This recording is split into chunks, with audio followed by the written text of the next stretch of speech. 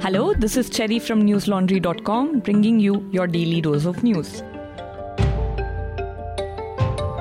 Today is Saturday, April 6, 2019. And the big news today is the Pentagon's denial of counting Pakistan Air Force's F-16s. 2 days ago, on April 4th, Foreign Policy magazine had reported that US defense personnel had done a physical count of Pakistan's F-16s. According to Foreign Policy, none were missing. The magazine had attributed the finding to two unidentified senior US defense officials.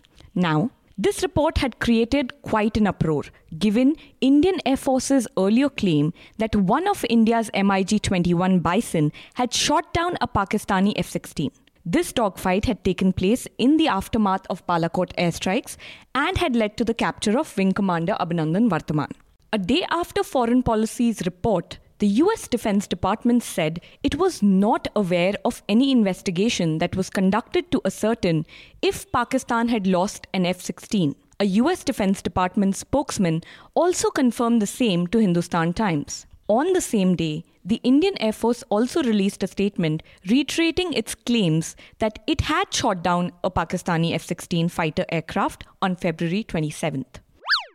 It is election time, and the Election Commission seems to be having an adventurous week. Today, Congress spokesperson Randeep Singh Surjewala accused Election Commission of being lenient towards the Bharatiya Janata Party's alleged violations of the Model Code of Conduct, or the MCC. Surjewala was referring to the poll panel's comments on statements made by Uttar Pradesh Chief Minister Yogi Adityanath. On April 1, Adityanath had commented about Congress's as well as Modi's response to terrorism. Accusing the Congress government of being soft, he said, quote, "The Congress government used to serve biryani to terrorists, and Modi ji's army sends bullets and bombs their way," unquote.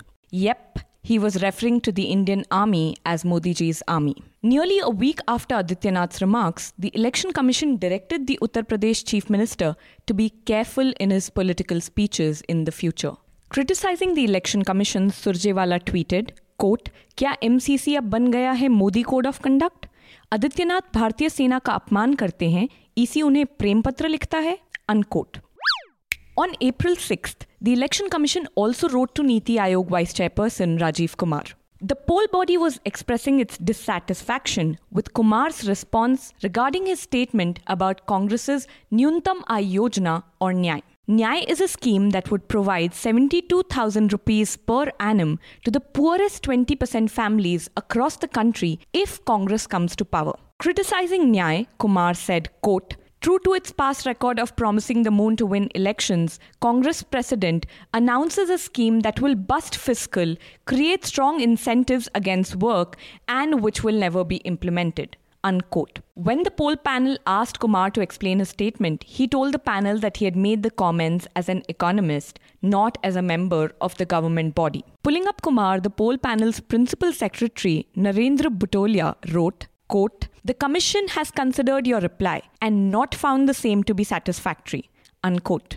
Butolia also wrote that the spirit of the Model Code of Conduct requires all public servants to ensure the sanctity of the electoral process. He added, quote, "Public servants should not only be impartial in their conduct, but also in their public utterances, which was found wanting in the instant case." However, the panel let Kumar off with a note of caution. The Vivek Oberoi starrer movie, PM Narendra Modi, has been at the center of a controversy. The controversy, again, had stopped at the Election Commission's door. Though the EC later said that it would be the Central Board of Film Certification's decision whether and when to release the movie. However, on April 5th, the film's official Twitter handle said, quote, "When he speaks, the world listens. Get ready to know the journey of PM Narendra Modi, now releasing April 11, unquote. An April 6 NDTV report states that the Election Commission has decided to consult its legal experts before taking a final decision. The poll panel is deciding whether to restrain the release of the biopic till the Lok Sabha polls are over. The movie was originally scheduled to be released on April 5th. The voting for the first phase of the Lok Sabha elections will be held on April 11th. A Delhi court today issued a notice to the Enforcement Directorate in the Augusta Westland scam.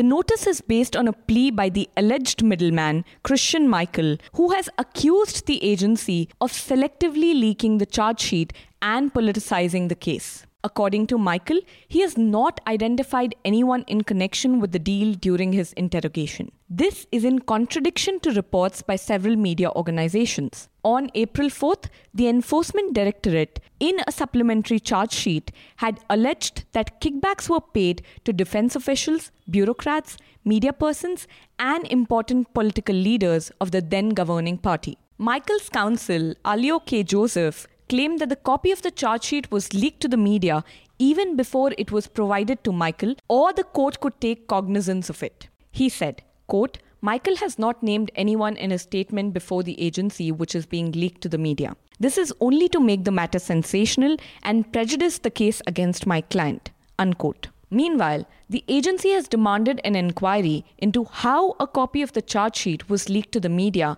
and has asked the court to issue a notice to a news organization to clarify how it accessed the document. The next hearing is scheduled for April 11th. Here are some reports from newslaundry.com that you absolutely must check out. Yesterday, I reported on a shiny new channel called Namo TV. It is a channel that broadcasts everything Narendra Modi. Sometimes also movies. This channel seems to be above all rules and regulations. What regulations is it violating and how? Read my report to find out. Also check out this week's Reporters Without Orders and NL Hafta, where the channel's appearances and other questions about its existence are asked and addressed. Oh, and while you're at it, please subscribe to newslaundry.com and pay to keep news free, independent and azad. Because if you don't, then you won't see reports on channels like Namo TV. Remember, the channel's roots go back to Gujarat, and we can only send reporters to dig further with your support. No, seriously, subscribe. That's all for today. Have a great day or a good night, depending on where you're listening from. See you on Monday. All the News Laundry podcasts are available on Stitcher, iTunes, and any other podcast platform. Please subscribe to News Laundry. Help us keep news independent. To catch all our podcasts on news, pop culture, current affairs, and sport, visit newslaundry.com. Follow us on Facebook, Twitter, and Instagram, and subscribe to our YouTube channel.